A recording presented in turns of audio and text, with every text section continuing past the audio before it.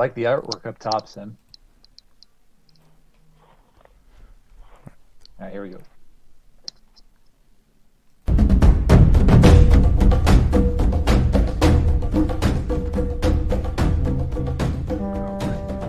My glasses are broke. I would have mine too. Assalamu alaikum and welcome to the Mad Mamluks podcast. My name is Sim. Along with me is my co-host Mahin Islam. We have a wonderful show for you guys this afternoon. Please help us out on patreon.com/the Mad Mamluks. Alternatively, you could help us out through PayPal by going to themadmamluks.com/donate. Please welcome our guest, resident white people. So we are no longer a majority anymore. It's a 50-50, huh? We got 50-50. We're taking over. Taking over. We got resident rabble rouser, Umar Lee, everyone's favorite troublemaker. We've always wanted Umar on the show for a long time, and I'm so happy, Umar, you joined us. He's got a blog. He's got a podcast. He's doing all kinds of fun stuff. He's definitely a provocateur of sorts, but also a very smart and intelligent man. And I love his writings. And I've talked to him a bit on Twitter and complimented him on his style of podcasting, which is reminiscent of a lot of the radio programming that happened late at night in the 80s and 90s. And it really brings back those memories to me. And I'm so thankful that you joined us for the show. And Robert, everyone knows you from our infamous white Muslim episode. So Robert is the founder of Anglo-Saxons. So Robert is the founder for Islam for Europeans, right? Yep. Well, co-founder. Co-founder, Vadim Soderov from Russia is the founder. Yeah, the Russian agent. Putin's lackey. I'm just joking, man. I know. It's a theory. Let's just say that a lot of Russians operate in the United States within coordination with the Russian government to stir up trouble. So we talked a little bit about that on that episode, and among other things. But thank you both for joining us. Are you guys in self-quarantine right now? No, definitely not. Man, I was ripping and running the streets last night. I mean, I do think that people shouldn't go out no more than they have to. I think this is a public health crisis we should take very seriously. But I quite simply could not afford not to work. So I had to get out there and get this money. And there were a lot of people out and about last night. Whereas Friday was very dead. Yesterday, a lot of people were out for St. Patrick's Day festivities. All right. You have one thing to hoard at a store. That's the only thing you can put in your cart. What is it, Umar Lee? Water. All right. Well, forget about the bare essentials. Well, we're not talking about toilet paper here.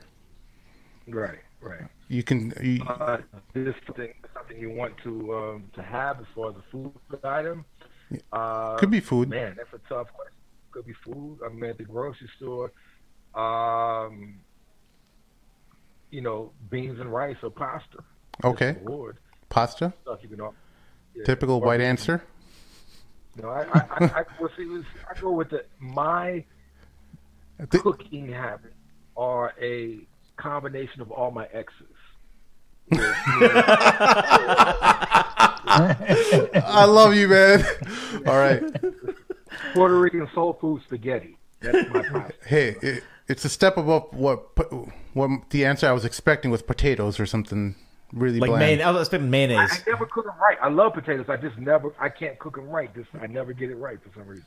Robert, what do you got? I'm going to say halal chicken fingers. I don't know. Halal chicken fingers. Mahin Islam, what is yours? For me, it's the Costco cold brew coffee. And like I want to go to Costco, but I heard there's like a 3-hour line there, and I don't need toilet paper. I need cold brew coffee, the cans, because I just pick one up on the way to work, and like that's my caffeine for the day. Yeah, I just need any kind of coffee. I do intermittent fasting for most of the day, and all I do is drink black coffee for the most part of the day, and then like I have a 4-hour window where I eat after 7 o'clock, and I have my first meal at that point. It's worked fantastic for me, though. It's you really realize how little food you need. Wow. That's like fasting in Yellowknife. Yellowknife, where's that? Oh, up north. Oh, Northwest okay, Territories. 20-hour fast. The Yukon Territory, is that where it is? Northwest Territories. Okay. I knew a friend of mine is a Muslim friend of mine in Yellowknife right now. Actually lived there for like years, and they got a small musalla there. So there's actually a masjid in Yellowknife, Whitehorse, Inuvik, and a Iqaluit. So there's like 4 masjids in the Canadian territories. See, that's going to be a thing. Like when if your dreams come true and the white Muslim thing is really big, you're going to have like camping in like 10 degree below zero weather, igloos, yeah. And let's do a vacation. Let's climb a mountain, like whatever the war zone is at that time. Let's climb a mountain there and like be another surprise when we get like kidnapped and stuff. That's going to be the white Muslim excursion. Yeah, well, I think jokingly on Twitter I put if there was a quote unquote white masjid, which is not exactly what we advocate. I don't know who would burn it down first, SJW Muslims or the alt-right, but I'm sure at least we get them to agree on something. So yeah, I would just say this: if there was a white masjid, I probably wouldn't be there for iftar. I mean, I don't know what they're going to have potato salad to break your fast with, and what would white Muslims have? Potato salad and quiche and casserole. Tuna casserole. Yeah. Umar, so just to give the listeners a little bit of an idea of both of your backgrounds, and you both are coming from opposing views. Yes. Robert is more, I guess, what people would say is alt-Muslim or alt-right Muslim or something like that. White nationalist Muslim? At least that's not what... exactly. No. You're not that. You are not that, but that's what the polemical style of attack is against your website and so some of the characterization that's being done related to Islam for Europeans. And Umar Lee is what a lot of people who are his opponents would call an SJW, or someone who's a leftist activist, an extremist. So I'm just trying to give the listener a little bit of an idea of what your backgrounds are in relation to some of the subject matter we're speaking about. Okay. So I remember after our episode with you, Robert, there were a lot of people had a lot of fun watching it, and some people were a little upset because of the mischaracterization I did about white culture. White culture, specifically me saying that, well, what is white culture? There really isn't any white culture. That white people traditionally are just an amalgamation of all the various ethnicities that have arrived in America. At least that's how I understood. And then I spoke a little bit about going to a white person's house, not having to really worry about any cultural sensitivities that we have to necessarily abide by. Do you think there is a white culture that needs to be preserved, Robert? Maybe you've given that question a little bit more thought since. Well, I think you had an opening statement. Do you want to cover that first, or yeah? Yeah, it's a little bit verbose. Let me see if I can get through it as best I can. Uh-oh. But I'll address that answer to that. I'll answer that question as soon as I'm done, though. I don't want to take too long. If I'm taking too long, let me know. Yeah. But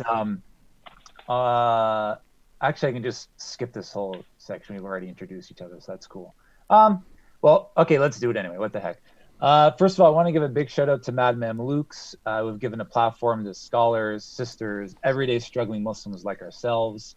We're really living in an age where left-wing media outlets only allow the voice of social justice warrior Muslims, and right-wing media present the idea that Islam is this reductionist, authoritarian, oppressive religion, and portrays Muslims as a monolithic group that only wants their destruction.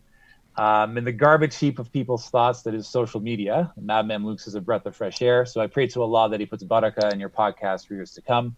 I also want to give a shout out to my respected brother, Umar Lee, who I look up to and admire. who's been Muslim longer than I have, for bringing up issues that are taboo in the Muslim community in the West, especially rise and fall of the Salafi Dawah, which helped us a lot through the Bid'ah wars of the 2000s. I also agree with a lot of what he wrote in his recent article, White Muslims, You Should Probably Go Home, with a few exceptions, which we'll discuss later. So may Allah reward you and your family. So that's enough ass-kissing for today. So I'm going to start this debate with a quote. So just as a caveat, I don't agree with everything with this quote. I do agree that no group in the Muslim community should be totally separated from the rest of the Muslims. I do think, though, that in each, what we call Muslim sub-community, there's specific issues that need to be, that they need to address with, especially for converts, because they're in such a delicate situation, because they're trying to repair their relationship with their families while at the same time trying to be adjusted to the Muslim community. So this is a quote from a very famous Muslim.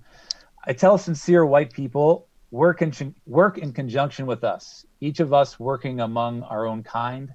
Let sincere white individuals find all other white people they can who feel as they do, and let them form their own all-white groups to work trying to convert other white people who are thinking and acting so racist. Let sincere whites go and teach nonviolence to white people.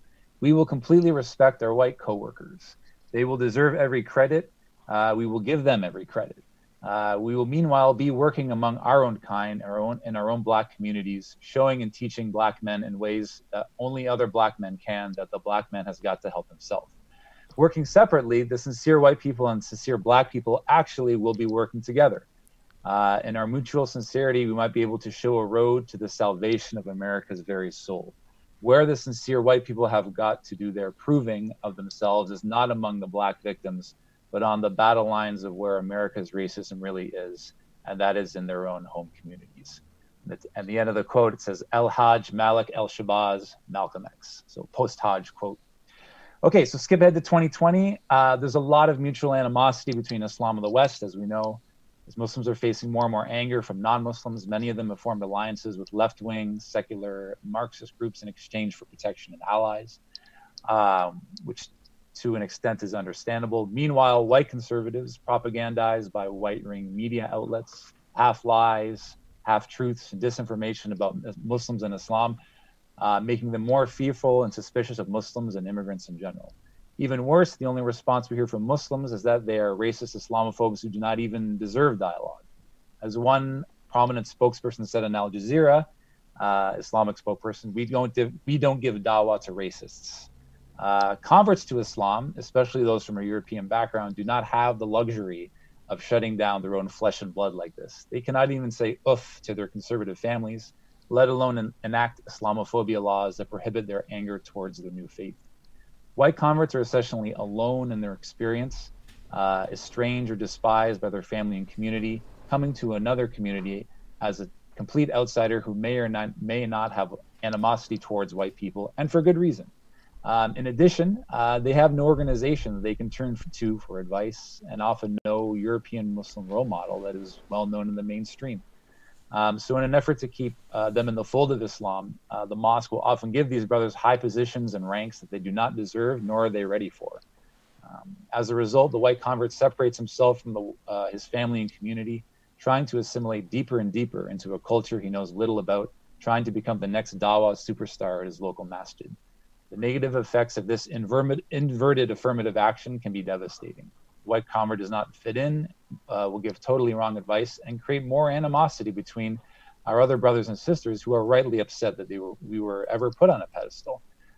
The community places high expectation on this brother who tried to leave so many things that were haram, and a lot of the times they end up crashing. Meanwhile, his community left him, he's estranged from his family, and non-Muslims, they look at him and they say, that's what I have to do to become a Muslim? That's too much for me.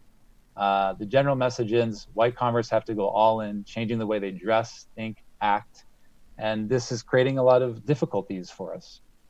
Can you guys still see me? Yeah. Mm-hmm. Okay, sorry, I'm just trying to find the thing here. So, okay, you can still see me and hear me, but I have to switch to my computer. So I'm going to skip along here. So the solution we propose is simple. Converts from a European background need to have at least a tiny organization or tiny sub-community, not to separate ourselves from the rest of the Muslims, obviously, but to be integrated. Just like every Muslim sub-community that moved to the West, just like our African American brothers and Latino Muslim brothers. Instead of trying to be white saviors, our job will be to give dawah to our own qawm, to our own people. Just being good examples of what a Muslim is, being a good example to our family and community, while maintaining the halal aspects of our European culture, as little as they may be. We will still be connected to the greater Muslim community, praying with them, fasting with them, giving them salams, making dua for them. And they're more than welcome to come to our get-togethers just as they open their doors to us. This will make it easier for Europeans to convert to Islam and stay in the community. It will be easier for us to dialogue and debate with white conservative groups, and we ask Allah to soften their hearts on Islam.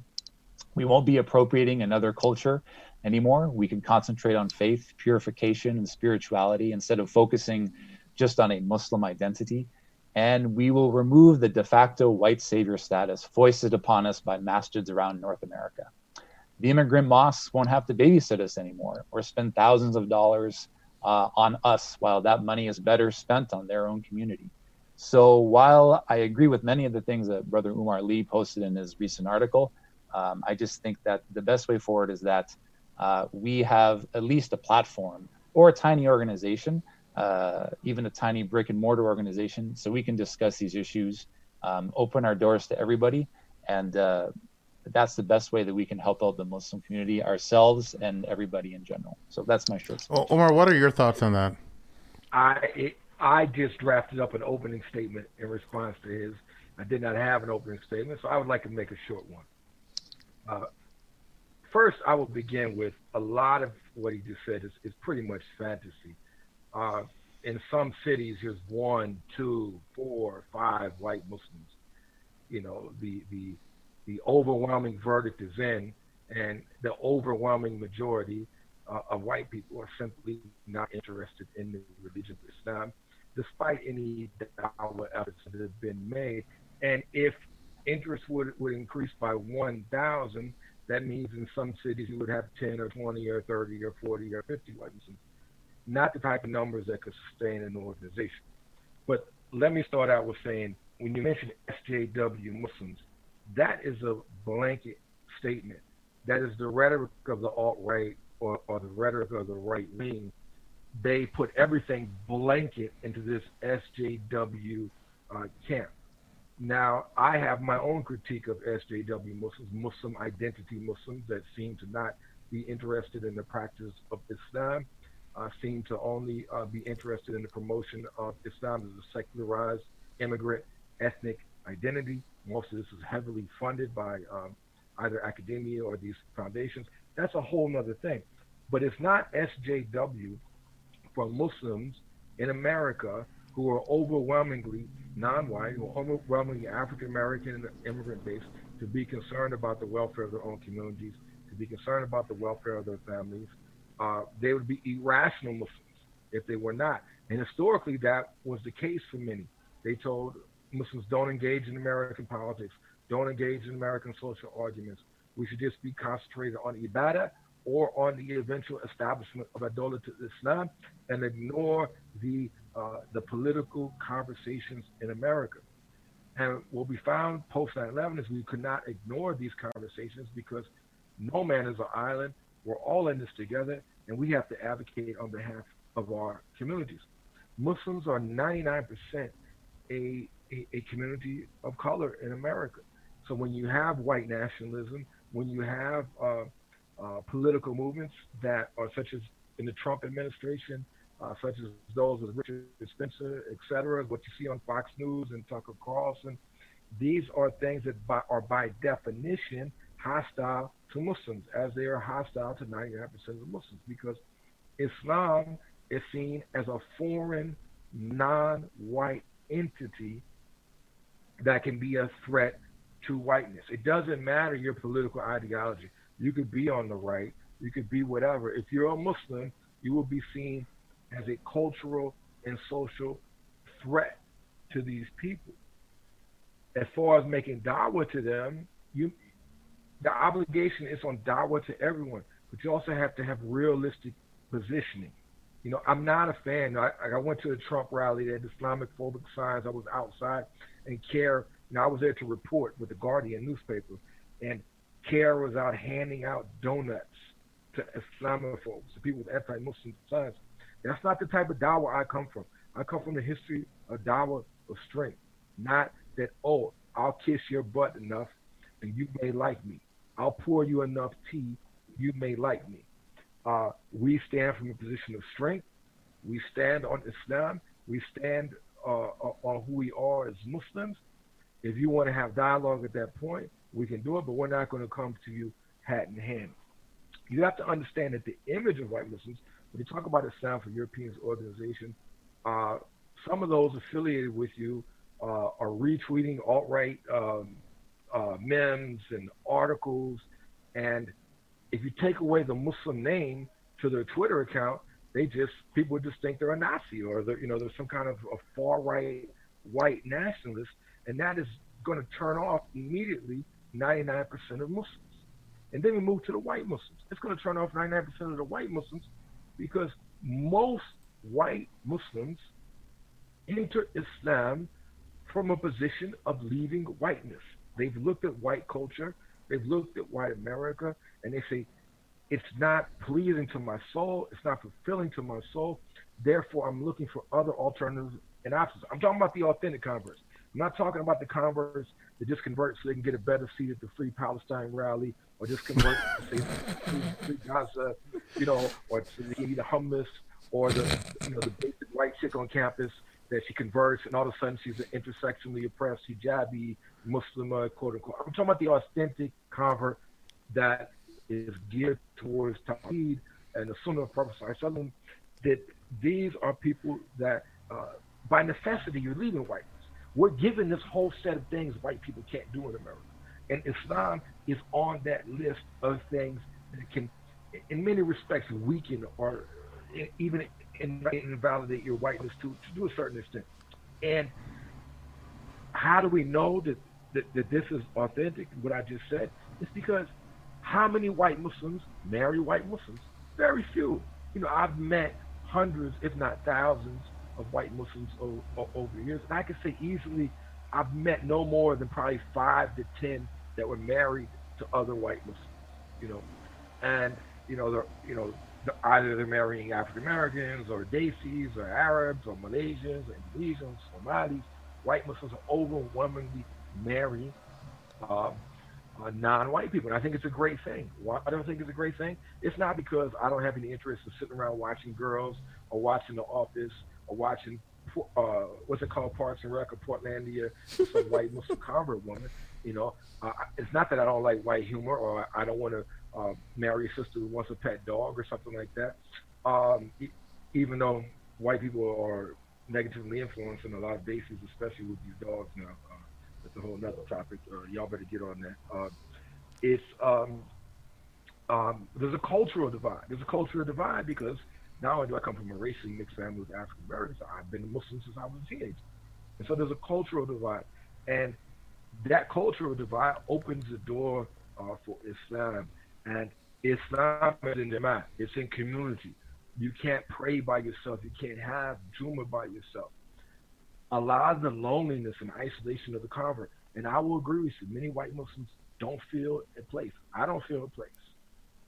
When in St. Louis, I feel a sense of home because these people know me since I was young. We love each other, know each other forever. But here in Dallas-Fort Worth area, I agree. I walk in the masjid, people look at me with suspicion, but I don't have that butt-kissing mentality. One of them says something smart to me, I'm smacking the biryani out their mouth. So I just remove myself from the situation. I agree it's difficult for many. I agree there's problems. I mean, there's problems in the sense of white Muslims getting elevated and put on boards and promoted, but it's also the suspicion. Like I had an argument with some leftist, quasi-communist, anti-imperialist, Bashar al-Assad. The first thing they said, "Oh, you're an agent." This is the go-to thing for white Muslims. If he's a Salafi, he'll say a Sufi. He's an agent promoting Sufism. If he's a Sufi and the guy's a Salafi, he's an agent promoting Salafism. Yes, I agree with that. But one of the ways to remedy that is we know marriage is half of our deen. As opposed to breaking your fast by yourself, you break your fast with a Muslim family. And via marriage, you have an extended Muslim family. That's why I think it's a great idea. It's not a necessity. You marry who you want to as long as it's halal. But it's a great thing to marry into a Muslim family because you can see how Islam is practiced as a family. It's a holistic system. Many times, converts, not just white, but African American, Latinos, and others, convert, and then they're in isolation. Everything's by themselves. This is why traditionally, before the strength of Dawat al-Salafiyya, the concept of Jamaat, the Dar al-Islam movement, the Islamic Party in particular, but other smaller movements, so we must establish Jamaat. We must give a bay'at to Iman, and we form a community, and we do Eid together, and we do Ramadan together, and we marry each other. And this is a remedy for converts, and there were white converts in these movements. They were a small minority, but they were welcome. This was a remedy, the Jamaat. And coalition. We have to remember that as Muslims are looked at as this non-white threat to normative white American society, it's quite natural that Muslims be in coalition with African Americans, with Latinos, who are also facing these same problems. And also, Islam is growing in the Latino community. Islam has been a factor in the African American community. This is a natural position. We look at who's burning down Masajid. We look at who's having protests against the opening of Masajid and Muslim graveyard, etc. It's not on the south side of Chicago. It's not on the north side of St. Louis. It's not on the north side of Philadelphia. It's not in southeast Washington, D.C. It's not in the west end of Atlanta. It's not in the fifth ward of Houston or South Dallas. It's in white suburbia, the same place these mostly South Asian or Arab-led organizations are spending hundreds of millions, if not billions, to establish masajid in neighborhoods where people don't want them. But the people who are actually not Islamophobic and the people that are actually open to the message of Al-Islam, these are the people that Islam types have no interest in. And just to finish my made up intro, white Muslims do have problems like everybody else. I mean, this dunya, the Prophet said this dunya is a prison to the believers, so we all have problems. A part of embracing Al-Islam is we're not taking the easy path. If it's the easy path in America, we're going to do what everybody else does. So, yes, I've had problems. I'm sure you've had problems. It's difficult at times. It's difficult. You just want to walk into the masjid and pray Maghrib, and you're a spectacle, and maybe you're not trusted, or maybe you're, hey man, how did you convert? And you're just tired from work or something. It's a problem, but the answer is not isolation and seclusion, because all white groups, the history of America, and we cannot divorce Islam from the history of America. When you get an all white group, it becomes supremacist in nature. It may not start out that way, and then when you look at the rhetoric, of I'm not going to mention his name, but one of the guys that's been tweeting, in favor. This guy comes off like a straight up, walking out of a tiki torch rally in Charlottesville, Virginia. So that's not very positive and reassuring to people. The reality is it was shortly turned into a supremacist type of organization, separating from the Muslim community. And that's really not where we want to be. Robert, what's your response to some of your detractors after the last show that we had with you? They said it's not that Robert is wrong in his ideas, or what he's calling for is wrong inherently. It's that it's not what is actually needed right now. What's needed right now is just what has we need to get to know one another much more better before we start building our own community or working towards establishing our own identity. What are your thoughts on that kind of critique? Well, if you look at, and let me just address some of the things that Umar said first. Okay, first of all, I completely agree with you. The idea of the SJW Muslim is being used by white nationalist groups, the alt-right, to have these blanket accusations of Muslims, and I mean it's terrible. And again, we will make every effort possible to distance ourselves from white nationalist thinking, white supremacist thinking about Islam for Europeans. We don't agree with it. It's against Islam. It's completely unacceptable. And if anything pops like that, please let me know, and I will address it specifically on my end. So that's definitely one thing I want to do to distance ourselves from that completely. Secondly, if it's not the fact that there are so few white Muslims, or the fact there's no white Muslim sub-community like every other sub-community. I think it's a chicken or the egg problem. I know a lot of white people who would convert to Islam, but it'd be such an insurmountable mountain for them to climb. You know, they would lose support from their family. They would be estranged from their family. They would become to, yeah, you're right. It's not easy. It's extremely difficult. But now, like, on top of this, like, you're going to have to be in a totally different community and culture. And that's perfectly fine. That's expected. Like you said, like Umar said, like most of the Muslims, 99% of the Muslims are not white. But the whole concept we're trying to establish is that, we need to start some way conceptually, like anyone can convert to Islam. And this is where it needs to have a conversation. I mean, there's lots of white people who have no problem with Muslims or, white allies. They love the Islamic concept, the Islamic way of life. It's just that in their minds, they feel that, this is not something I can do. Whereas for people born into a Muslim family, it's natural. It's like your family's Muslim, your culture's Muslim, your heritage is Muslim. If we look at, for example, like some of the European philosophers that converted to Islam, back in the 19th, 18th century, they tried to bridge these gaps by trying to reach out and bridge these gaps between Islam and the West. And, they helped several Europeans converted to Islam by reading the teachings of René Gounod. Now, the thing about René Gounod is Steve Bannon used René Gounod falsely and took him out of context and said, we should return to a traditional society. But René Gounod distanced himself completely from fascism, from European nationalism, and said, no, this is not part of Islam at all. So getting back to your question, the idea that was it about? Okay, sorry, could you repeat it again, Sim? A lot of people said, well, it's not that Robert is wrong about his ideas. Even myself, I thought, well before a couple of years ago, this idea of having white Muslims integrate into white America better so that they can be a better vehicle to help non-Muslim white America facilitate to Islam.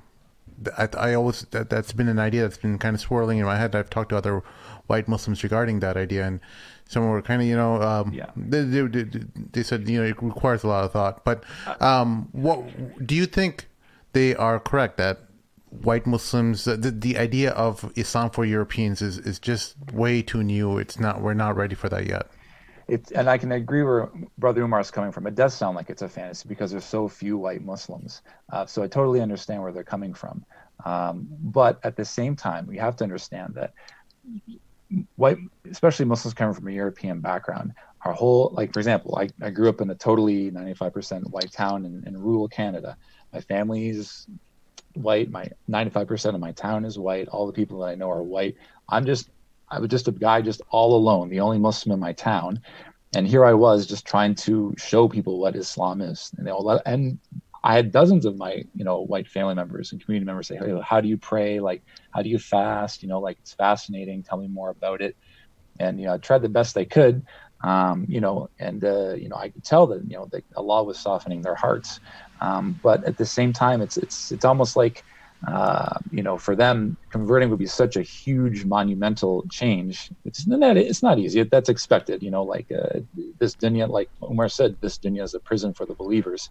They're going to be, it's going to be a difficult adjustment for them because they're complete outsiders in that community. So at a conceptual level, we just want to establish the idea that this is something we need at least someone who can give advice in that regard. So Yeah. Omar sounds like you want to make a point, Omar.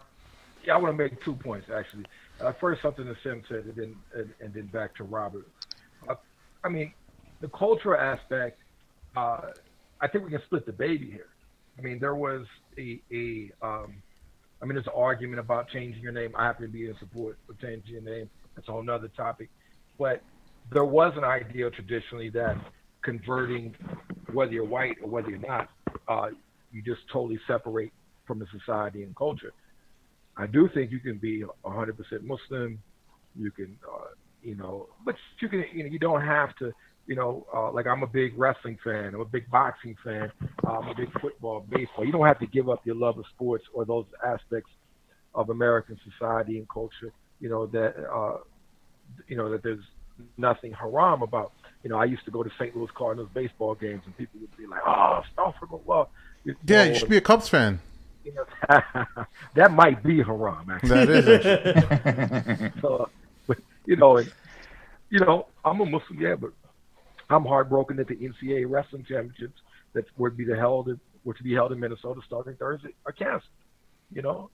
I wouldn't be the only Muslim that were watching that. There were Muslim participants. Shakur Rashid, Penn State, one of them. So in the world of boxing, there's a lot of Muslims in boxing. I come from a boxing background. I love the sport of boxing. A lot of Muslims are involved in boxing. And it ties into something that we discussed earlier. It seems I've always been kind of an anomaly amongst white Muslims. I mean, there are a few like me, but not many, in the sense that I'm just a regular dude from North St. Louis. I love sports. I love, just all the regular things. And most white Muslims have been kind of like these weird white dudes on Twitter talking about monarchies and postmodernism and philosophy and, all this stuff that you can't buy a loaf of bread with, translate, or you can't see. And so some of these were people that were, attracted like to be a Hare Krishna or this or that. And then eventually the door to the masjid was open, or something, and the message of Islam vied with them. But yeah, in the sense that you talk about white Muslims, I do think it's a turn off to say, hey, you become Muslim, you can't watch the St. Louis Cardinals no more, you can't watch your favorite team no more, or you can't watch wrestling no more, you can't watch boxing no more, you can't read novels no more. That all these things that are a part of the culture. Music is another issue because there's issues of halal and haram with music and different opinions. But so that's not just true of white Muslims, that's true of African Americans, Latino, Asians, and others. That if you say you convert, well, you can't watch cricket no more, or something of that nature. That's an issue. But Robert, I think one big thing you're missing is this: Donald J. Trump is the president of the United States of America right now. Donald J. Trump. Boris Johnson is the prime minister of the United Kingdom. Bolsonaro is the president of Brazil. Duterte is the president of the Philippines. Vladimir Putin is the president of Russia. And what do all of these men have in common? And they may have in common with the United Arab Emirates and Saudi Arabia right now. MBZ, certainly no friend of the Muslims. UAE, certainly no Muslim Muslims. And despite what anyone says, and Mohammed bin Salman of Saudi Arabia, is they have a hostility towards Islam, right? Putin in the North Caucasus, in Moscow, regarding building of the masajid in the cities in Russia, and Donald Trump here. This is the cultural moment we're living in. Xi Jinping in China, Modi in India, and so on. So Modi the whole world is coalescing on this idea of Islam and Muslims being a problem within their countries. Exactly. There's a consensus that Islam and Muslims are a problem. The concentration camps for the Uyghur in China, we may see concentration camps in India, the violence against Muslims in India. This is a global phenomenon that Donald J. Trump and his white nationalist base has helped to embolden. And the question for us now is not, let's go create a white European Islam. So how do we respond to this moment? How do we stand in solidarity to all these oppressed Muslims? We know what we did before 9/11 ain't gonna work. Well, I, traveled to, Chechnya in that area, and Ismail to Bosnia, and other brothers went to Afghanistan.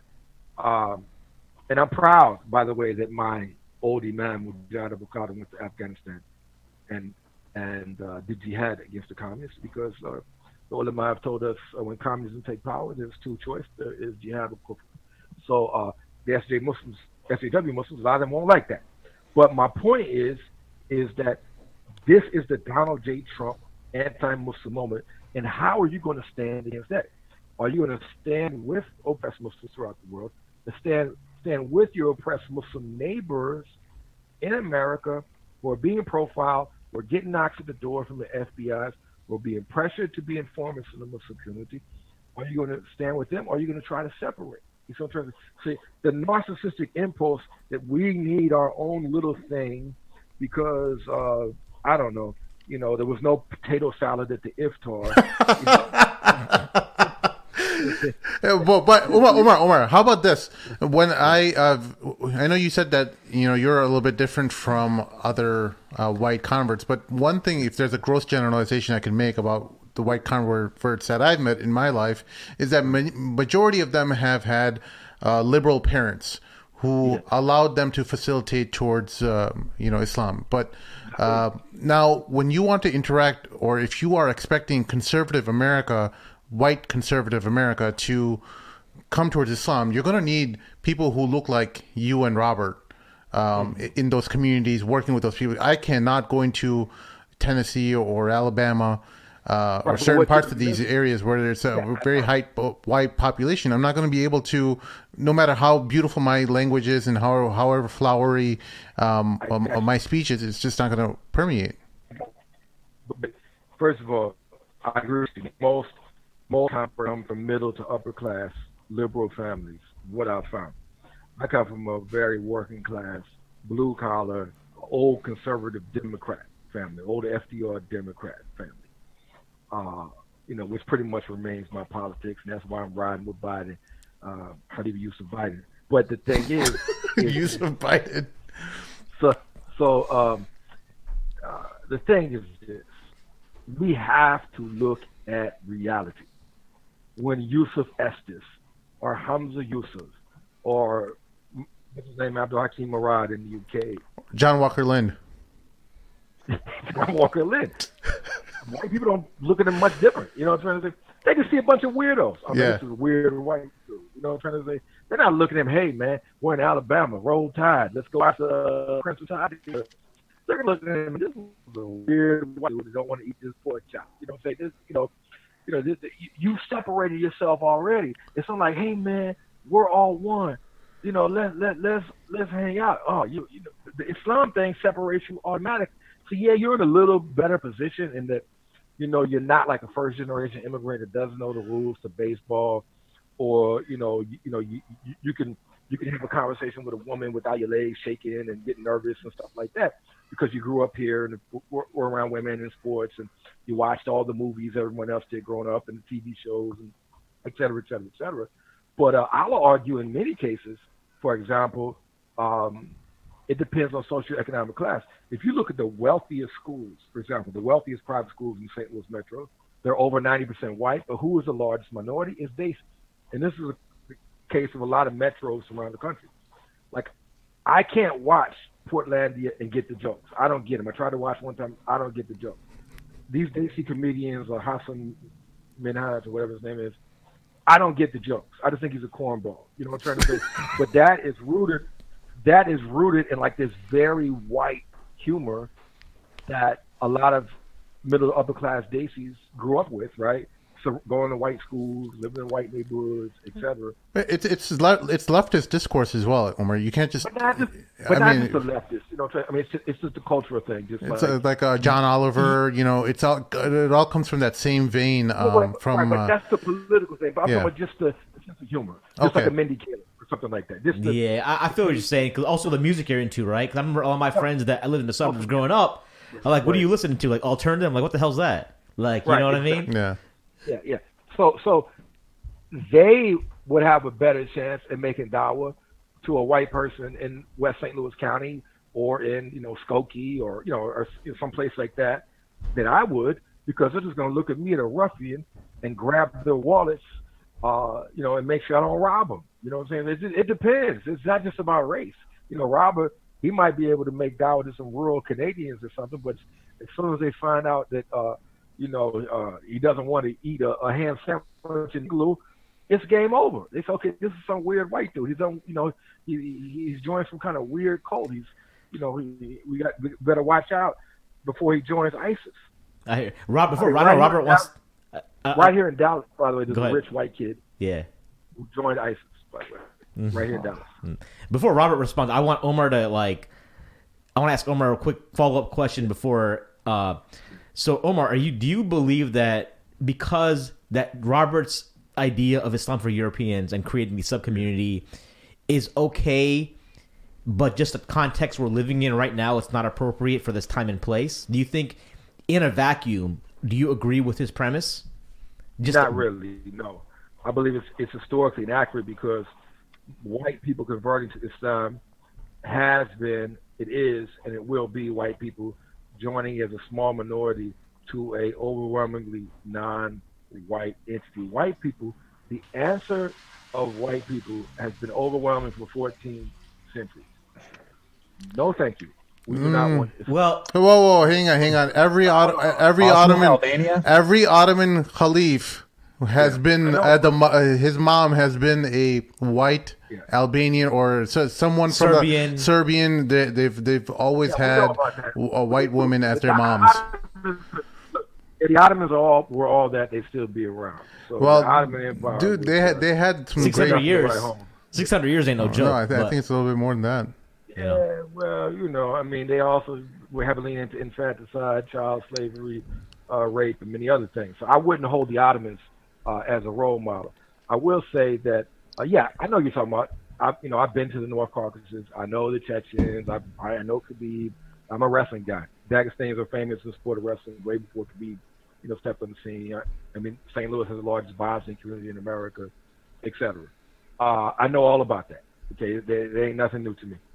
But those are small pockets of white people, and even white with an asterisk. They're not accepted by white Russians. They're discriminated by white Russians. They're seen as like the Sicilians of Russia. I'm trying to say the Serbs called the Bosnians the Turks. All these issues are discriminated against in Europe because Islam is fundamentally seen as non-European, translated in America, seen fundamentally as non-white. The idea you're going to make a website or you're going to make a storefront, and all of a sudden white people are going to be flocking to Islam. In a time of secularism, in a time when white people are turning their backs on religion, period, and many born Muslims are as well, I think it's fantasy. All right, I guess Robert is itching to make a response. Yeah, go for it. So the question is, we're such a extreme time where Donald Trump's president of the United States and Vladimir Putin's the president of Russia, and we respond to that. So there are so many Islamophobic white alt-right groups on YouTube making all these videos day after day, all these attacks on Islam, Muslims, presenting all these questions about Islam. And in response, the Muslims now, since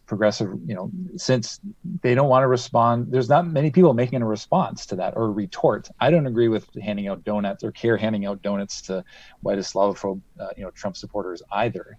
I don't think we should be kissing their butts. What I do think is we should at least present some type of, response to all these attacks on Islam. Whether or not they, soften their hearts, that's up to them. Even if zero of them do it, we've done our job. Because a lot of people on the sidelines, they look at this dynamic. They see people who don't like Islam. They're presenting all these things against Islam, all these things against Muslims. And in response, the Muslims are just scream racist, racist, racist. Of course, the people on the fence are going to be like, well, the Muslims, they must be lying. They must be practicing taqiyya. They didn't respond to their question. So, they end up, the Islamophobes just keep getting more and more support. So, and again, if we look at traditionally, the Muslims going from the Sahaba all the way up to 9/11, it wasn't about, okay, let's convert these people or let's be nice and then they'll change their minds about us. It was about, this is what Islam is, clearing up the misconceptions. If people want to accept it, great. If they believe us, great. If they don't, we've done our job. So if you're, like, and again, so that's one issue. The other issue is, again, are white people not converting to Islam because they're white people, because they're privileged, because, they got, for whatever reason, they don't want to give it up? That's one opinion. Another opinion could be, you're basically leaving your entire, being estranged from your entire family and community and coming to, like a totally different culture and community where you have no role models, no Muslim culture, no Muslim heritage. And I'm sure that you guys, your ancestors as well, must have hated Islam too. I mean, your ancestors, look at the people. They probably drank cow piss. Yeah, exactly. This happened since Islam started. Look at the pagan Arabs. They hated Islam. They wanted to completely wipe the Muslims off the map. Look at Abu Sufyan. Look at Hind. Look at Khalid ibn Walid. They all hated Islam. They were fighting against Islam. They wanted to completely wipe the Muslims off the map. The Muslims didn't stop giving da'wah to them. They didn't stop. They kept going on, if they, and I know that was the 7th century, this is the 21st century, right? And it's not about, okay, like, if we do this, if we have this tiny little website, thousands and thousands of white people are going to convert to Islam. The basic principle of Islam is you don't stop giving the message to the people, especially if you're in a non-Muslim country. I don't think anyone is arguing that you stop giving da'wah. I don't think anyone would propose that. The message of Islam is universal. I don't think anyone is opposed to da'wah. Tawheed is universal. The Prophet Muhammad is universal. So I don't think anyone is arguing against that.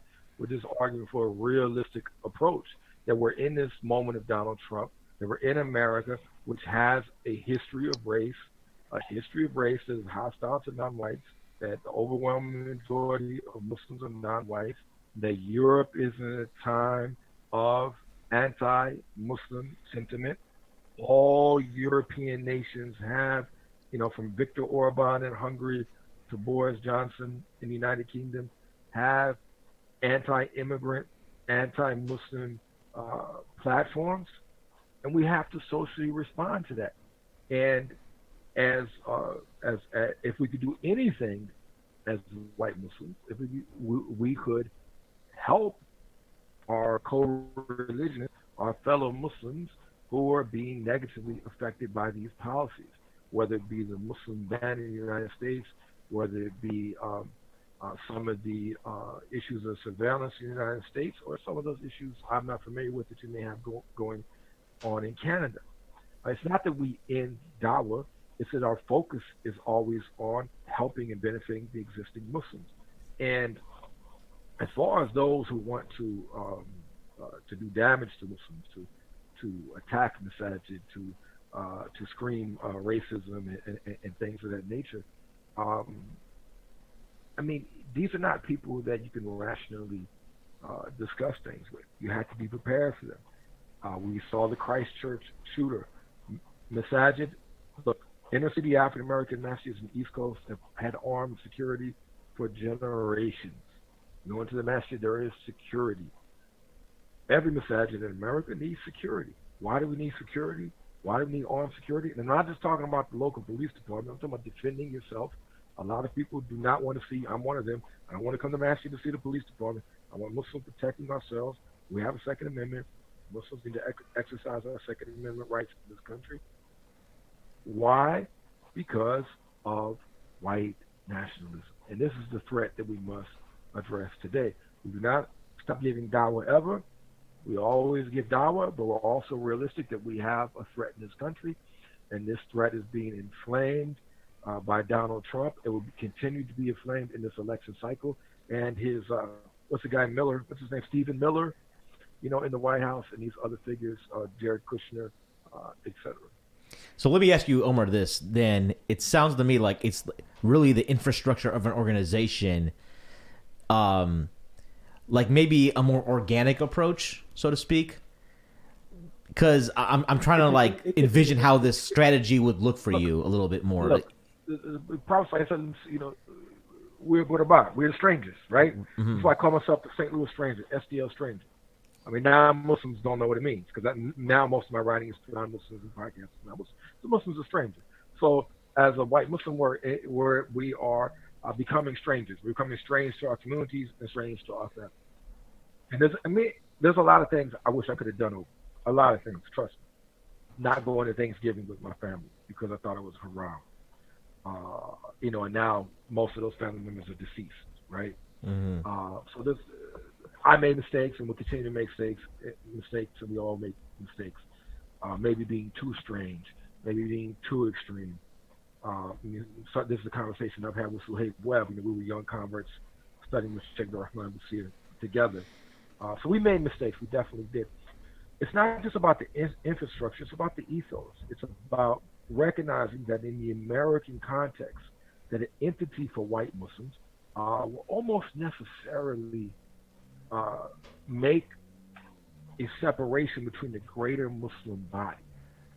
You know what I'm trying to say?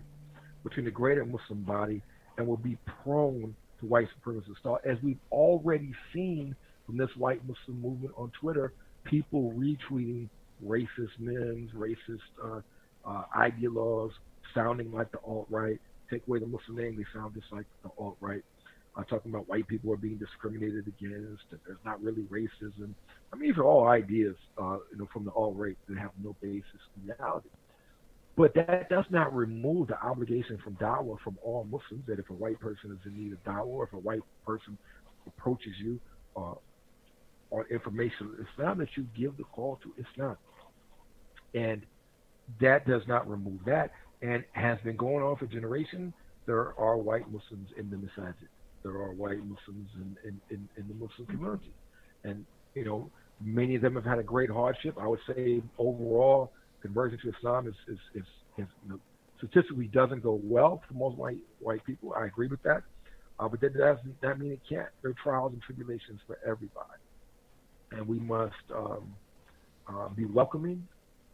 Don't look at Muslims with suspicion, no matter their race or color, but also be realistic. So what can you do if a white person walks into your masjid and he's a new Muslim? You invite him for iftar, you invite him for dinner, you give him good information and good knowledge, because one of the problems that all converts have now is instead of sitting with the shield and studying and getting solid information on Islam, they're going on the internet to shake Google and shake Facebook and Molana Twitter, and they're getting a hodgepodge of information. So you see them on Monday, they're Quran, you see them on Wednesday, they're Tabliki, you see them on Friday, they're Jafari, Shia, etc. So these are the things you can do for all converts to welcome them. And then in the biggest welcome, the biggest aid, the biggest blessing, the biggest rahmah to any Muslim is marriage, is getting a marriage and a solid foundation in the community. And statistically, this would be with a non-white person. And that will allow you to, inshallah, get along well with that family, will give you a strong footing into the community where you no longer have to do iftar alone or eat alone. I know it's lonely. I've been there. I'm not sure if Robert has a response, but I am noticing a distinct paradigm between you two. And Robert, you converted post 9/11, right? Yes. Okay. And Omar, you're not like 1992 convert or 91 or around 92. 92 was there's like a class of 92. Ain't you like Suhaib Webb, you, Ismail, Mark Manley? We were all together, man. Yeah, I mean, basically what happened was you had a lot of politically conscious hip hop out of the East Coast that were mentioning Islam. Many of these were second generation Muslims that parents converted with the Dar al-Islam, which is a Sunni movement, or the Nation of Islam. And the release of the autobiography of Malcolm X and the Malcolm X film by Spike Lee. So there was a great interest. John Walker Lynn converted this time, Suhaib Webb. I was at the masjid in St. Louis when Ismail Royer walked in. Ismail walked up to me and said, hey, he was wearing dreadlocks. He was a skinny white kid with dreadlocks. He walked up to me and says, hey, man, what does Islam say about revolution? 2 years later, I was sleeping on the floor with Suhaib Webb in Murderville, North St. Louis, Walnut Park neighborhood, sitting with Sheikh Rahman Basir, who was an African-American from Brooklyn who converted in 1960, which has been given dawah in the Midwest for decades. So there was a whole class at that time. And our mentality is different. in that we came in more through the African American Muslim experience, at least initially for most of us. We came in more from the inner city Muslim experience, less so Ismail, but definitely that was an element with him as well. And we were influenced by those, by that climate and by the general euphoria of the 90s. I mean, the 90s was the era you'd pop in a cassette tape of Imam Zayd Shakir, who was Salafi at the time, and you say, don't vote. Voting shows your nifaq. Voting is shirk. Belief in democracy is shirk. We should be concentrating on establishing a dawla to Islam in the United States of America. Only the impatient Muslims are not concentrating that. That was the confidence of the Muslims. That was the vigor of the Muslims at that time. Where even if you told people you should vote, they would be like, whoa, man. Like people weren't into voting, et cetera, et cetera, et cetera. So that's the climate that we came out of. And post 9/11 completely flipped the community around. You saw the growth of modernism, progressivism, neo-Sufism, et cetera, the decline in the popularity of Islamists, which the Islamist ideology was once mainstream. Which we hear from most Muslims. That declined rapidly in popularity, so the community has changed. I'm not saying everything was good because I think we were idealists. I think we were out on too many issues. We were too extreme on many issues. But there was this sincere belief and confidence and aggressiveness as opposed to the apologetic Islam post 9/11.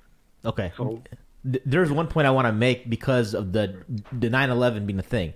So Sim and I have a mutual friend who I'm not going to mention by name, but he has a policy. He's Daisy. He has a policy that he assumes every white convert is a mole or informant until they've done 10 years post shahada. So that's you know what I'm saying. So that phenomenon that happened pre 9/11, like right. Yeah. You weren't a white, and to be honest, that was pre 9/11 too, but less so. Okay. But less so. Here's the thing. Ismail did 14 years in prison. People still say he's a Fed. Okay, I don't know what he has to do 40 years in prison to not be a Fed. People say the same thing about all white Muslims, right? And for me, a lot of these white Muslims are kind of like I said, these middle upper class rich kids who live in like, oh no, I'm not a Fed. No, I'm not on that. I'm not on that. Brothers will tell you. I went to an iftar, and it was a Lebanese brother. He made the joke. I just bam, smacked him right there. You know what I'm saying? Just sat down, ate my samosa. You know what I'm trying to say? And date. It was an iftar. I don't, so because of that, I don't really mix down here in Dallas because people don't know me. I'm gonna tell you what. I was going to the masjid a lot down here. I like to go to Valley Ranch because Omar Suleiman, gives his talks and Yasser Bridges. I really like Omar Suleiman. He gives his talks. Masjid is jam-packed because the Muslim community in general down here is not friendly. Nowhere near as friendly as St. Louis. Nowhere near as friendly as the East Coast. It's like the vibe here is really weird in Dallas over there. It's like really cold. It's not just about being white. They're not friendly, period. A cold atmosphere at the masjid. And they only have iftar like on the weekends, whereas in St. Louis they have it every night. So I was an iftar at the masjid is a blessing for conference. It's a blessing. My favorite time of year is iftar in the St. Louis masjid. Anyway, so I'm sitting down waiting for the adhan. Masjid's jam-packed. It's like 99% Desi. For those who don't know, like Omar Suleiman is the imam of the masjid. It's almost exclusively Desi. Dude sits down next to me. He says, "Why are you here?" So it's Ramadan. I don't want to break my fast, but I really want to choke this dude into unconscious. So, but he keeps asking, "Why am I?" You know what I'm saying? And I just kind of ignored it because it was Ramadan. But if it wasn't Ramadan, I would have choked them out in the Musalla. They would have had to drag me off of it. So that's a reality that white Muslims have to do. I'm not saying everybody like me because I might have a couple screws loose. You know what I'm trying to say? Like, I don't care about getting locked up. Robert may not want to go to jail. So I'm not saying I'm a role model. But I will say I will choke your ass out in the, excuse me for cursing the mad mamas, but I will choke you out. So yeah, there's that suspicion. But I'm not going to kiss nobody's butt to make them not be suspicious of me. He don't like me, that's on him. I don't kiss nobody. If I did, I wouldn't have peed off all the Bernie Sanders supporters on the left and all the, I don't know what they are, like far left people, and I wouldn't have peed off all the Salafis with the rise and fall, and then peed off all the Hamza Yusuf fans and this and that. So I've never lived my life for other people. say I've always lived my life trying to have a fidelity to the truth and call it like I see it. I might be right, I might be wrong, but I'm gonna call it like I see it. And I'm not kissing nobody but to be accepted. Yeah, Omar, I mean, the listeners to the Mad Mamluks would easily say, like, hey, Sim, you probably disagree with Umar Lee on so many different issues. The one thing I always respected with you, Omar, was that you didn't really care about what the hell anyone has to say. You didn't really pander to any specific base. You would go with the left on certain things and then completely tank them on other things that you completely disagree with them about, and you would never help yourself out when you, like you said, when your fidelity is the truth. You're going to definitely not rise. Your rise to popularity will be hindered very much. Definitely be hindered. Yeah. Definitely. Yes. All right. Robert, you got anything? You got any comments? You don't have to raise your hand, Robert. This is not. I know. You're I so know, white, dude. Come on, man. Just jump in. Peacher, come on. Hey, there. I brought it. Umar's agreeing with me. There you go. This is one thing about white culture is that they do follow the rules. Right? Yeah, you always see that when you fly international. So my flight from Chicago to like Dubai, when I'm going to Bangladesh, the second leg was all Daisies. Like, there's like boarding groups. You know how everybody gets up at once? Yeah. There's no boarding group. There's no single file line. It's just like... It's like Southwest. Yep. All right. We follow rules unless we're playing hockey. That's what it is. Go ahead, Robert. Go Blues. Okay, so yeah. So I want to address some of the things Umar said. Absolutely, security of the masjid is 100% important. I mean, again, for a lot of Muslims going to the masjid, it's life and death. I mean, not disagreeing that whatsoever. This is more of on like our website's more of a conceptual basis. But again, totally agree with the Black American Muslim Conference, Latino, website. Totally agree with that. I mean, they need as much support as they can get. So no, we totally agree with that. You shouldn't stop giving dawah either. What I wanted to address is this, like for example, for the converts, again, when it comes to marriage, again, let's look at a lot of the born Muslim community. A lot of them are very, very reluctant to have their son or daughter marry, especially their daughter, marry a convert because there's such high attrition rates of converts. That's one reason. It's not right, but at the same time, I mean, like, we have to be realistic here. The majority of born Muslims don't marry outside of their own family or outside of their own culture. City or outside of their own country.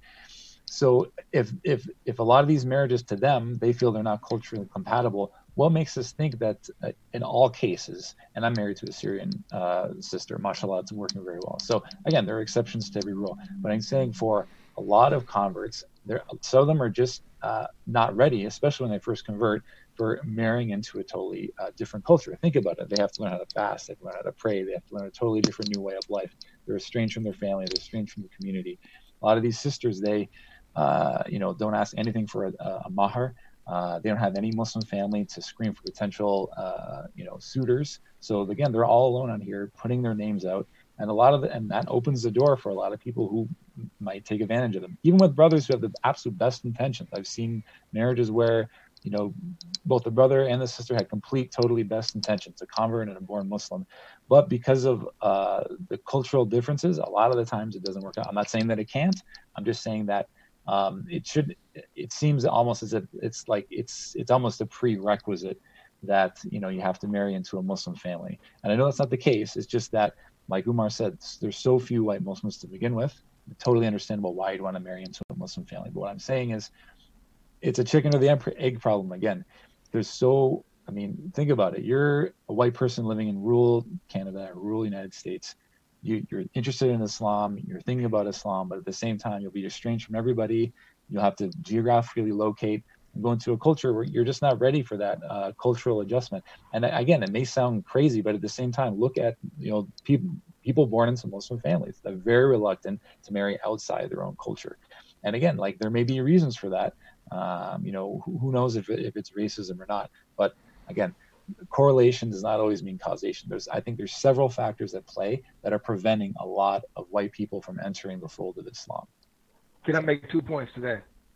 Yep. The point is, number one, first of all, if you're a white convert, you should all be inspired this week by Ilhan Omar. You know what I'm trying to say? I mean, look, man. I mean, I don't see white converts are easily getting married. You know, true. You're also easily getting divorced. Yeah, well, everybody's easily getting divorced now. Yeah, and also the other issue is that unfortunately we have a lot of Muslim, like this generation of Muslim women growing up here in America now. If they don't find what they want in the Muslim community, they're marrying non-Muslims.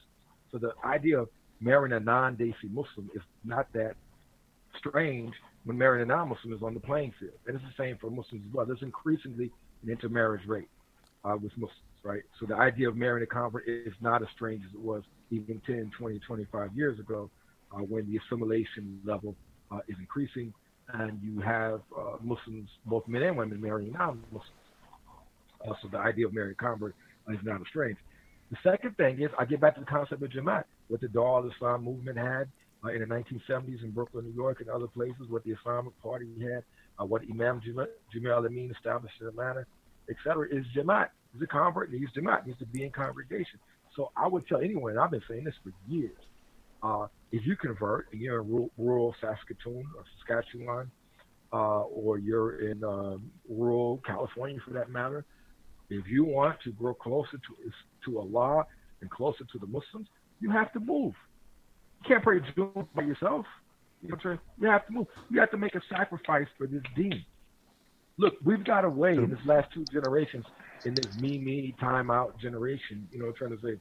You know, by the way, we're seeing the fruits of it now with the coronavirus. They're packing the bars and streets in all of our cities, not caring about social isolation.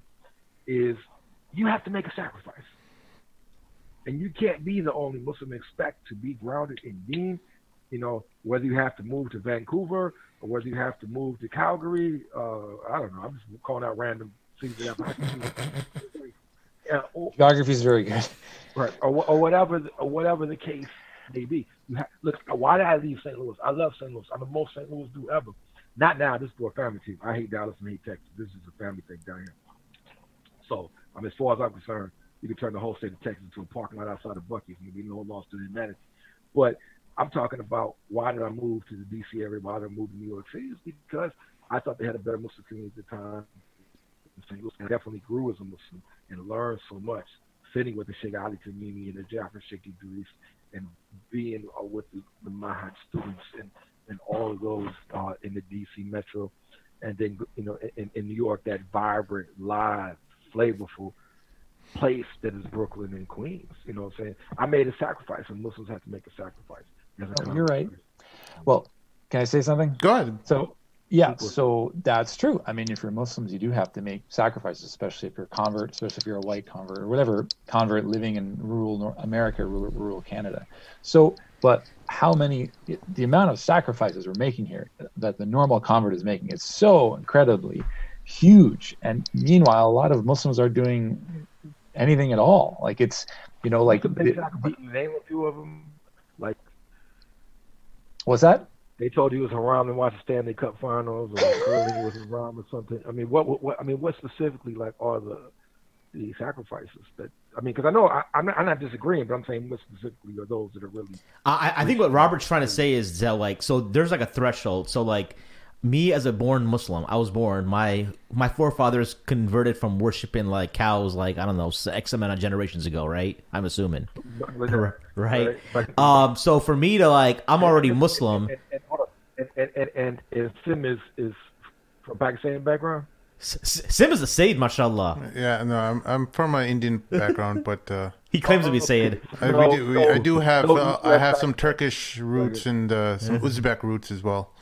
Was your grandfather a Sahaba or something like that? Oh, hopefully, inshallah. I've seen the family tree. They said that there's a Sayyid there, and that he's a well-known Sayyid. So, I don't know. Hopefully. You know, but like... But I don't want the trials that come associated with being Sayyid. Right. My point is that, like, there's... Because when I talk to non-Muslims about Islam, so when you talk to an African-American person, it's more normative for them to become Muslim because a lot of times, you go to Philly, right? Every African-American family has probably at least one Muslim in their family.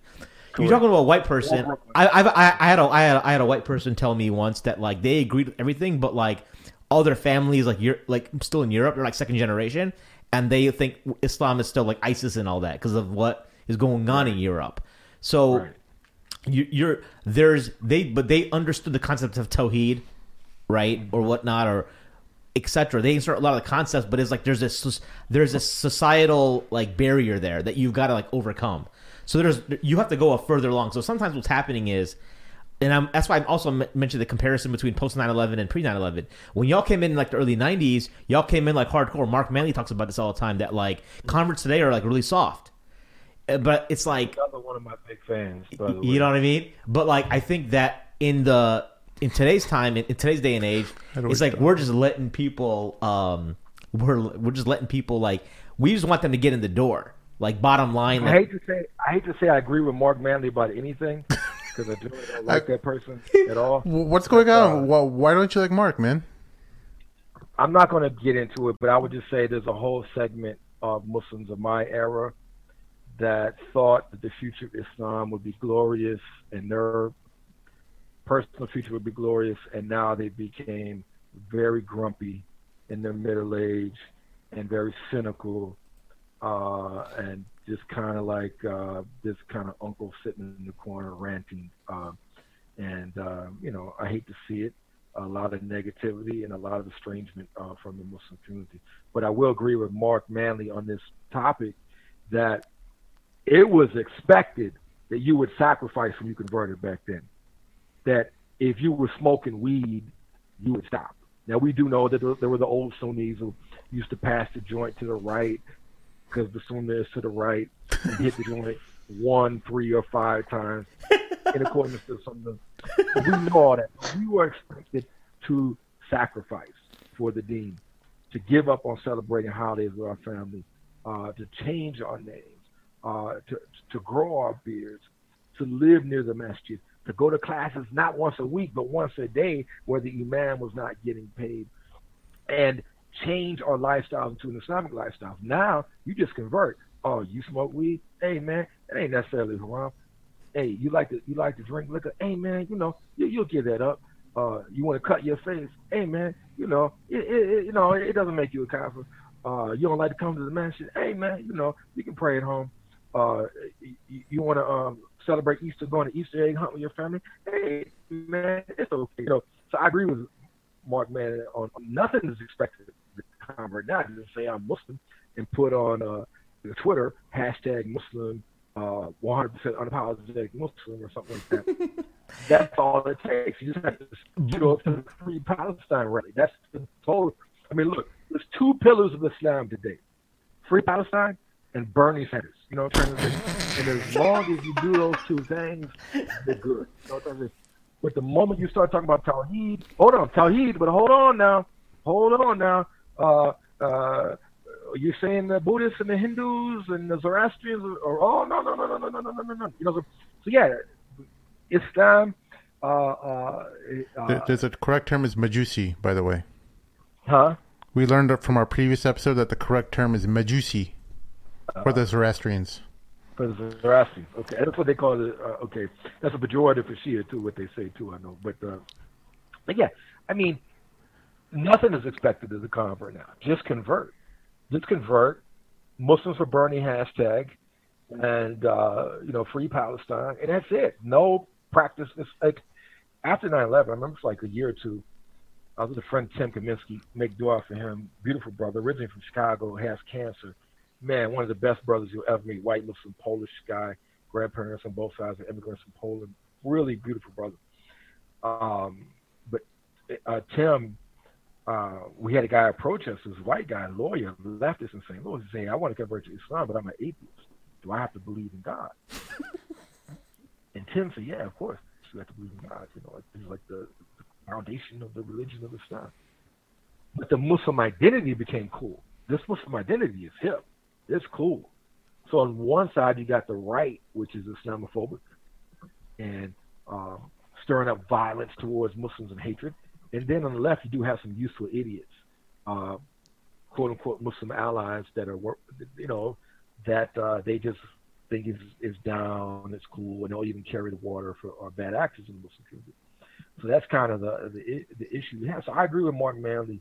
I hate to say it, but I agree with Mark Manley. But here's my point here. I think that so I'll tell you the context behind it. So I have a friend I used to work with, Asian guy. He's from Hong Kong, right?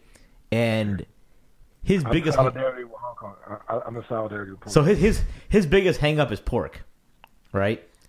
So he was telling me we were talking about like the coronavirus and stuff, and we've been talking about religion for like 8 years now. And I'd be like, and he's like, man, I had Japanese pork belly last week. I'm like, dude, just convert, eat your damn pork belly, but make sure you pray though. I was telling him like, no, I wouldn't tell him that. You don't, so I would be like, you'll figure the pork belly will fall off because as long as you're in kufr, the sin of eating pork. I got my own sins though. You know what I'm saying? You can eat all the pork you want to Jahannam. No, I think there's a difference here. There's a Sahaba who became Muslim and they had bad habits that ended up falling off later on, right? Yeah, there's a difference. But the problem is they never do. Can I say something? Yeah. There's a difference though. Like there's a difference between saying, okay, this is halal, this is haram, this is allowed in Islam, this is not allowed in Islam, right? There's a difference between that and if you do this, it takes you outside of the fold of Islam. For sure. Shirk, that takes you outside of Islam. Like here, I'll give you a perfect example. A lot of women, they convert to Islam, and they're already married to a non-Muslim man, right? So the scholars have discussed this in detail, and there's ikhtilaf on this issue. There are some sahabat who were married to a non-Muslim man. When they converted to Islam, they didn't have to divorce their husbands. Until then they converted to Islam afterwards. So you can't initiate a marriage of a Muslim woman and a non-Muslim man. But as an exception, that's fatwa khas, right? So the scholars, whatever imam you're with, like at whatever masjid or whatever, they have to take a look at this situation. But I think in general, when people first convert, they really have to be clear. Yes, pork is haram, alcohol is haram. However, it's more important to have your shahada, and then afterwards, those things will have to come. But you have to make it clear to them. Look, that's haram. But we're in an era now where people are saying, "Oh, the halal and haram, it's all subjective." No, I don't agree with that. Yeah. I'm not saying that either. Like, I'm being very clear. There's another, coworker that I've spoken with, and she's like a white girl, and she's like, "What about hijab and stuff?" I'm like, don't worry about hijab. Like, hijab is obligatory, right? But we don't tell them to do everything day one. But you have to set standards. You have to set standards and say these are the standards we're not perfect Muslims. Nobody is. We all, what I'm saying, we all have our problems. I got my problems too. I'm trying to say, but the problem is in this era that we're in, you can very easily move to, Allah knows my heart. It's what's in my soul. And is pork really haram? What's really haram is the mistreatment of animals and the factory farming system of America. So therefore, I'm going to practice my Islam by opposing the factory farming system of America, but I will eat organic, free-range, non-GMO pigs. I think we're all in agreement here with you, Umar. Okay. One of the things I noticed recently when I was at a shahada of a white person who was accepting Islam, they were Christian and they're becoming Muslim, was that the imam added something at the end of a shahada, and that was, and you affirm that Isa alayhi salam is the messenger of God and not his son.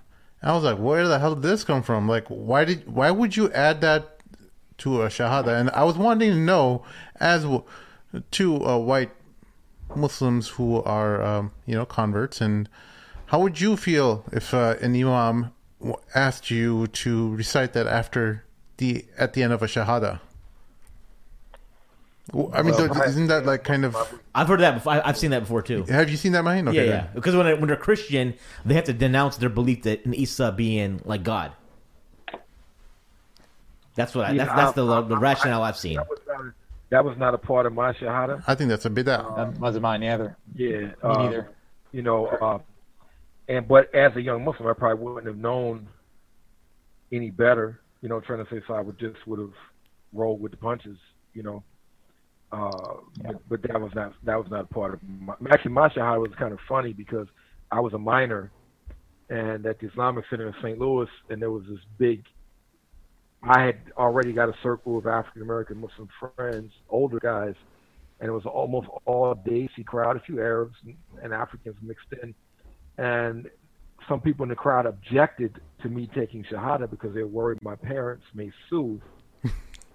And so while they were arguing, Dr. Modur Rahman was a Bengali ophthalmologist, a beautiful brother who since passed away. May Allah have mercy on him.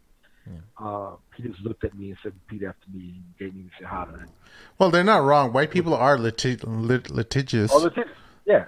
They just don't know. My family's like very blue collar, very, very. My family not like that. You know, trying to say, my family is one book in the house. That's a good book, the Bible, and then maybe a cookbook. You know, what I'm trying to say. So my family not like that. I want Umar to. Umar, can I actually have you clarify a statement? I think you made this on social media maybe a year or two ago, and forgive me if I misquote you, but it was something to the paraphrasing that you don't think white people should convert to Islam. Do you remember what this post was about? Yes, I do. Okay, can you elaborate a little bit and explain what do you mean by that? Because well, first, Islam is universal and Dawah is universal, right? But the reality is that. And it's not just about white people. It's about conversion in general right now. It's that I had a young African-American guy in St. Louis tell me he's interested in Islam. And I said, where do I send him? We have one African-American masjid that's barely open. It's one I helped found with Rahman Basir and Mujahid Bukhara, Manepta, that Suhaib Webb attended. It's dysfunctional. It's hardly ever open. One of the reasons it's dysfunctional is because a group of ISIS supporters, students of Sheikh Faisal of the UK or the Jamaican, committed active violence there. You have Masjid Mu'minun, which is the WD Masjid, which is the average age is probably about 80 in this every year. And, you have, for white Muslims, so I didn't really know where to tell them to go. I didn't know where to tell them to go. Since that time, the African American Muslim friends of mine that I attend when I'm in town, that I have a halakha every week that I attend when I'm in town. And I would go there. Now, as far as the white Muslims are concerned, where do you tell them to go? I'm trying to say, also, secondly, most white Muslims I see, or white people I see converting to Islam, are not balanced people. They're either very far left activists that thinks that Islam gives them some credibility as a left wing activist, or like there's these weird right wingers that want to resurrect the Ottoman Empire and are like a monarchist, traditionalist, and just like Robert Peterson masculinity. So by the way, the more a dude talks about Robert Peterson, Jordan Peterson, and Sirkanovich or whatever the hell his name is, the more of a beta they are. Trying to say a real alpha does not need to go to a podcast or watch some YouTube videos or go on Twitter to learn how to be a man. Trying to say. So that just shows you that the weirdness in American society that's infiltrated into the Muslim. So there's really, most I see are imbalanced. So when I see the vast majority of white converts being lunatics, being nuts, entering the Muslim community and causing disruptions, entering the Muslim community and being performative in nature, and then those we're seeing now who are also attracted to like ISIS and these fringe groups, a small minority, but we had a guy here in Dallas that ended up becoming a big leader in ISIS. A Greek American, a wealthy guy. Then I say, if you're going to play the numbers, then dawah to white people is really not worth the time because most end up becoming lunatics and most that come to the door are nuts. And there's a lot of nutty white converts If you don't believe me, just go on social media. It's full of nutty white converts. There's a lot of nutty converts in general. They're not just necessarily white, but I've just met. For sure. I think, but the whites are the crazy. You know what I'm saying? But there's a lot of nutty converts for real, but the white people are the crazies. Pre 9/11, less so. Even though Abdul Malik Ryan, there in Chicago at DePaul, he's disagreed with me. That's a white convert. I really love that brother. He's saying, yeah, you see, pre 9/11, there were a lot of eccentric people as well, but maybe they were eccentric in ways that you identified with more. And that's a fair and valid point from Abu Noor that I'll have to take under consideration. Yeah. Okay. I mean, that makes sense, but you alluded to something that the African-American brother in St. Louis, so if you're in Chicago, there's probably, you don't have that problem because you could send them to like Iman, for example, right? Or if you're in Houston, you go to like the Latino brothers, you send them Islam and Spanish.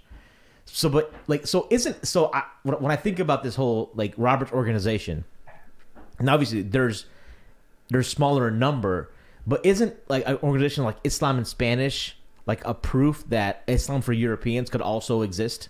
Or do you not even agree with the premise of Islam and Spanish? That's a totally different thing because you're talking about a language, number one. So like, it would just be like making dawah to people speaking, Swahili or Bengali or something, in terms of like literally people have linguistic needs that Islam and Spanish is trying to meet. Okay. So I think it's a different thing. I also think that you have to look at just historically and culturally and socially where we're at. Hispanic Americans are pretty much, in many cases, in the same boat as Muslims in the sense that, just like you have the Muslim ban, you have the build the wall type of thing going on. You have a suspicion.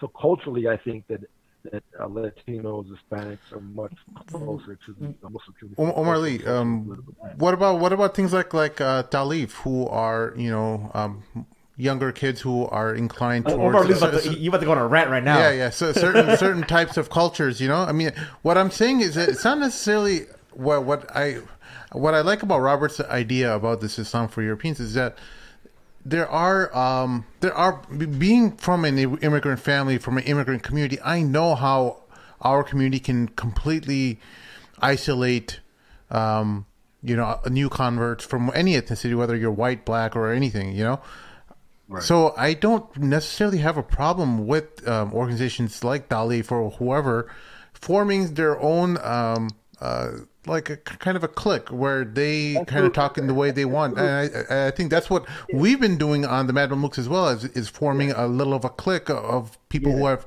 been raised in the UK, Canada, and the United States, of young Muslims who are inclined towards the religion. We are tired of Islam 101, and we're kind of trying to build our own opinion on things. Talif is a good example. Yeah. It's a good example. Because now, first of all, there are some people at Talif I really love. Number one, Ubaydullah Evans. Big fan of Ubaydullah Evans. I think Ubaydullah Evans is, to me, if you want to name my favorite young speakers, current speakers in the Muslim community, Ubaydullah Evans, Mufti Munir Muhammad, the brother from Philly in New York, that stayed in Medina, Shadid Muhammad, those are another brother in Philly. These are probably my three favorite, but I love Ubaydullah. And I think he'd be a great benefit to Talif. But what happened in Talif? It's a good example. I'm glad you mentioned this. What happened in Talif is a cult of personality emerged, and via that cult of personality, more than likely the bounds of the Sharia were transgressed because it catered to a lifestyle, and that lifestyle was Muslim hipsters, like Muslim dudes in skinny jeans and tight T-shirts that when they bend over for sujood, you see the crack of their behind, that it may be vegans. They have a Black Lives Matter sign in their window, but they've just gentrified a black neighborhood in San Francisco. That was the whole demographic that Talif catered to, okay? And what happened? Well, water under the bridge, but we know that there's serious problems at Talif. Now, you contrast that with the Dar al-Islam movement and these other African-American Sunni movements, may Allah have mercy on Sheikh Yahya Abdul Karim and all of these pioneers and founders of Sunni Islam in America, Sheikh Dawood in New York. It all starts in Brooklyn. When you look at Black Sunni Islam, the mother is Brooklyn. They used to say Harlem is Mecca and Brooklyn is Medina. And that's been a And that is just to show you how Islam is intertwined with greater forces. Gentrification has tremendously hurt Islam in New York City, African American Islam. So we have to look at that from this perspective, that the Jamaat that centered on Tawheed, on Islam, yes, can be successful. And it could be geographic or something of that nature. But once you root it in race or subculture or hipsterism or yuppieism or any of these things, it's bound for failure to be personality cults, and to particularly have problems when you have the and with regards to Salif, look, I know my limitations. I love women. Okay. Yasser Qadi did this thing, cover her like a garment. I'm trying to say, charging people $300 to learn how to consummate their marriage. It just totally blew my mind. Like, what? People don't know how to consummate their marriage. I'm trying to say, it just was so culturally unrelatable to me. But then again, I started making Zen at 12 years old. I'm trying to say, so like, there's a vast cultural gap between me and the suburban traditional Muslim Desi family, right? So but for me, if I go into an environment of this rampant free mixing, like they got a third space here ran by Abdurrahman Murphy in Dallas. So I went one time. I liked that brother, but it was all Desi and basically just for Desis, and like 95% women. They're in there with their shoes off. They all had pedicures, I'm trying to say. But these are young Desi college girls. They're not trying to think about me. I'm like an old uncle to them. I'm trying to say. And I said, man, this is not an environment for me. Because no matter what Abdurrahman Murphy is talking about, I'm trying to say, my eye is like this. I'm trying to say, because Habib Rahman's daughter's over here and she's fine. I'm trying to say. Robert, go ahead. You had the floor until we wrap up, so you got at least 5 minutes. Sure. So getting back to the whole idea of like, you look at any big city in North America, there's masjids that are centered on one ethnicity, right? Now, when I first converted to Islam, everyone told me ethnic masjid is, stay away from them. We want the umbrella masjid. That's the only way that we're going to survive. Really, though, you see the utility in it. Like there's, you go to Toronto, there's masjids that are predominantly Pakistani. There's masjids that are predominantly Arab. You have you have a Muslim community for the Syrian Muslim community. I went to their Eid prayer. I think these masjids serve a necessity because a lot, Muslims, we come from totally different backgrounds. We're going to have different problems. And none of these masjids and none of these organizations disallow any Muslims from coming in and praying with them, eating with them, fasting with them. But when you step in, you're being immersed in that culture, and I think it's a beautiful thing. I honestly do. I mean, like it's great to have options. Like you're in a big city like Toronto, you can go eat biryani for iftar. This masjid, you can go eat hummus and pita. This masjid for iftar. I don't think there's anything wrong with that, as long as Tawheed is the main focus and it's a masjid and nobody is disallowed from being invited. And again, let's be honest, like even though on paper it looks like the umbrella masjid should be the way to go, a lot of these umbrella masjids have huge power struggles. Like I remember, I'm not going to name names or cities, but I've seen masjids before where it ended up in just a complete brawl in the lobby between two different Muslim culture backgrounds, because it's just a constant power struggle. So I think the umbrella masjid that has its place. I think it's totally important. It's totally necessary. But at the same time, Muslims are such a diverse groups of people that you need, masjids that cater to whatever culture, whatever background you come from. And, some people, they're going to come from a hipster background. I mean, again, we got to make sure that we're not giving them the wrong advice, that, we're focusing on Tawheed, that we're not saying, okay, this is halal, when it's really haram, or the opposite. But I think it's important. And I think buns are halal. What's that? Man buns? Man buns are halal. Man buns are halal. I don't know what the fatwa was on that, Umar. But in any case, I just want to wrap up with this. Again, we're trying, and again, I'm open to criticism. We've gotten a lot of support from Muslims from all walks of life. A lot of them totally support from all backgrounds. Again, we're totally open to critique. We don't want this to, be a platform for any type of racism or nationalism or things like that.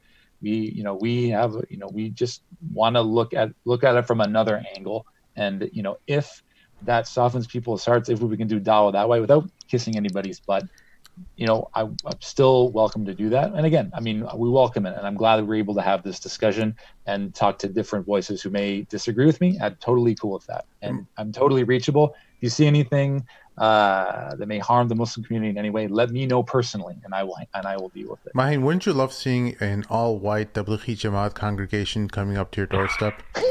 I'll tell you what I did think was really cool. I don't know if it was Islam for Europeans. There was a picture of like a Bosnian madrasa, like all these younger, like maybe teen, like high school age kids, like white guys wearing like these blue suits and like white shirt, red tie. And someone had said it looks like an alt-right convention. You know what I'm talking about? Yep, we have that photo up. I remember that. Yeah. And because only thing you saw some hijab, muhajaba in the background, but it's a bunch of Bosnian madrasa students, right? Because it's like, I was like, where's their beards at?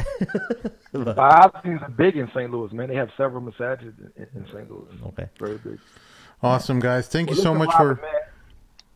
If you come to St. Louis, a can of LaCroix and a plate of unseasoned chicken is on me. Now, I want you to feel welcome. No seasoning. I got you, my brother. Okay, no problem. And if anyone wants to come, anyone steps by London, Ontario, let's go to Bamiyan Afghan cuisine. Best halal food in London. Awesome. Okay. Umar, how do people reach out to you? What's the best place to contact you at? They can email me at umarlee@gmail.com. They can follow me on Twitter at umarlee, Roman numeral 3, Umar Lee III. That's my third Twitter account. I'm protesting the loss of my verified Twitter account. Oh, no. And that's the two best ways. And Robert, you? I could be reached at the IslamForEuropeans.com website. Also, my email address, if you need to get a hold of me, it's really weird. RBRTDFR2. That's my name without vowels. The number 2 at gmail.com. You need to get a hold of me. Awesome. Are you on Twitter or? I'm on Twitter, yeah. Robert of Canada. At Robert of Canada. I got my own trivia side business where I host trivia shows. So awesome. your master wants to have a trivia show, call me up. And before we leave, everybody, du'as for the coronavirus victims and advice to people to adhere to the advice of public health officials. Social isolation is big. And once again, Robert, my sincere warmth to the First Lady of Canada and Mr. Trudeau. I hope they remain healthy. Inshallah. I cannot say the same for the head of state of the United States of America. I want him to continue hugging, shaking hands, and out in public as much as possible. Awesome. Thanks again, everyone. Sorry for any of the technical difficulties. I know there were some lag issues in the stream, but we will have a uncorrupted version released in on the YouTube channel. So keep an eye out for that. And if you have any questions or comments, leave them in the episode description. Make sure you click like and subscribe on this episode. I hate saying that because it just seems so corny. I feel like those other YouTubers. Yeah. But it's so important to the algorithm that, guys, if you want the channel to grow and expand, I have to mention that. Yeah. I'll create 20 accounts for you, Sim. Thank you, my dude. Yeah, I want to make a quick plug. So I Sultan the Sneakers, that's my channel. Go ahead. Just released a new episode yesterday, episode 11 with Nabil Aziz. So that surely should get some people interested. Some people interested. Also, I'm on TikTok. Sims against TikTok. I'm on TikTok. 38-year-old male. Pedophiles are on TikTok. After a certain age, you cannot be on there. All right. I agree with you. All right, guys. Thank you so much. We'll see y'all next time. Assalamu alaikum. Wa alaikum assalam. Wa alaikum assalam wa rahmatullahi wa